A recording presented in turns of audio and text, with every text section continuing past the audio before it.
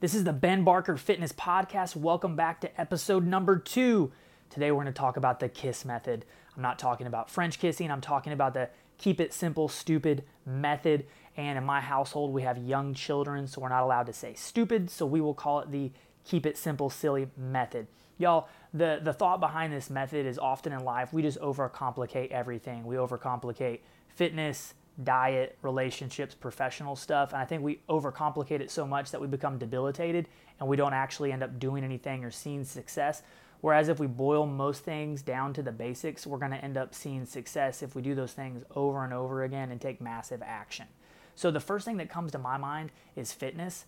I see people overcomplicate this so much. They try to do all these fancy things. Whereas if they just did like the normal basic stuff, squats, push-ups, running sprints, like they're going to see success if you do those things consistently.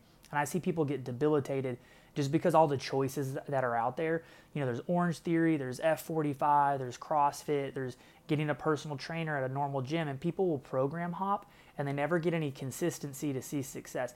I would rather see somebody just choose something and do it and see success. So like Orange Theory, not for me. I don't want to run on a treadmill for 30 minutes. But some people love that kind of stuff. So they go, and if they go do that 3 to 5 times a week and they do it consistently and they enjoy it, they're going to see results. The same thing goes with like your local CrossFit box. If you go there and show up consistently, you're going to see success. So don't take all this time trying to choose all these options and find the best one. Usually the best one is just the one that you're going to do consistently. Something I got to touch on real fast. I wasn't thinking I was going to talk about this, but I just thought about it as far as like fitness trends and stuff like that and keeping it simple. The sauna suits. Y'all, the sauna suits and waist trainers and stuff like that, that really bugs me. One, I'm just going to be honest. I'm not trying to be mean. You look silly in your sauna suit. It's dangerous, and also it doesn't do anything. Somebody sold you a gimmick. Like you literally just sweat. So you get excited because you weigh before your workout, you put on your sauna suit, and then you weigh after the workout, and you've lost like 3 pounds. You literally just lost 3 pounds of water weight. So you're probably dehydrated. You sweated all over everybody else's equipment, and somebody pulled one over on you and you looked silly. And the waist trainers, the same thing, y'all. Those waist trainers that people put around their waist and then they work out, and like after they work out, they film themselves like wringing it out, sweat falls everywhere. It's gross. It is not effective, and y'all, it looks silly. Lose the sauna suits, lose the waist trainers, keep it simple.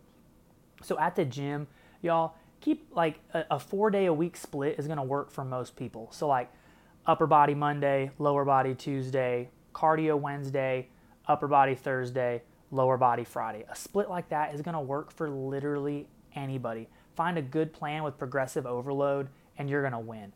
I have people all the time will message me and they're basically looking for a free program. Like that's something that I do for a living. They'll be like, hey man, can you send me a program? And so what I'll usually do is I'll send them, like, if they're wanting to get stronger, the 5x5 strong lifts program. And they're always offended that I sent them like something that's generic. But hear me out. If I'm going to take my time to write somebody a program, but they're not willing to do something else that's also going to work, like why would I write them a program? Because that probably also means that they're not going to do the program that I sent them. Same thing goes with diet. So I see lots of guys like promoting like certain diets, like so like say somebody who's like shredded, like they've got like a 12-pack and they're talking about, oh, you got to do keto and ketones and all this stuff. Or intermittent fasting, they're like, oh, I've gotten so shredded because of intermittent fasting and all this other stuff. Baloney. So the reason like anybody, I see people promoting every single diet that's out there and they're all shredded. And so what's the common denominator? So that obviously means that most diets work. And so all that it boils down to is that the diet that you're doing, you're in a caloric deficit. So there's nothing magic about intermittent fasting. There's nothing magic about keto. There's nothing magic about paleo or carb cycling, any of it. Literally, the mechanism that causes you to lose weight is that you end up eating less. I also know people that have done intermittent fasting that have gained weight because they're so hungry in that window where they're supposed to eat that they eat too many calories. And if you eat too many calories doing keto or intermittent fasting, you're still going to gain weight. So at the end of the day, weight loss, all that it boils down to is being in a caloric deficit. And just as a disclaimer, I'm sure there is some merit to like intermittent fasting and ketones and maybe some stuff that happens at a cellular level, that's above my pay grade. And sure, maybe there are some benefits, but really if you want to see the magic happen, like you base your diet around lean protein sources, lots of vegetables, leafy greens, high fiber fruits, healthy fats like avocados, coconut, Brazil nuts, things like that. And if you eat those type of things and you keep your calories in check based on your goals, you're gonna win. Like MyFitnessPal is the best. Plug in your calories, measure your food, because most people like underestimate how much they're eating. Because like we look at a bowl of cereal, like, yeah, that's 1 serving of cereal, when it's really like 5 servings. So measure your food, use MyFitnessPal. If you want to gain weight, eat more in a caloric surplus. And if you want to lose weight, you eat in a caloric deficit. And you're going to win. All of this to get to, y'all, keep it simple, choose a program, and stick with it, and you're going to see success. I program my own workouts, and I really enjoy doing it that way. And I think I make a pretty well-rounded program for myself. I think the danger in that for a lot of people is you're going to choose to do the things that you like. So like I've seen some people, they'll be like, well, I jog, so I don't need to work out my legs. And if you're listening to this, I'm looking at the camera very apathetically. Jogging does not count as a leg workout. It doesn't move you through a full range of motion.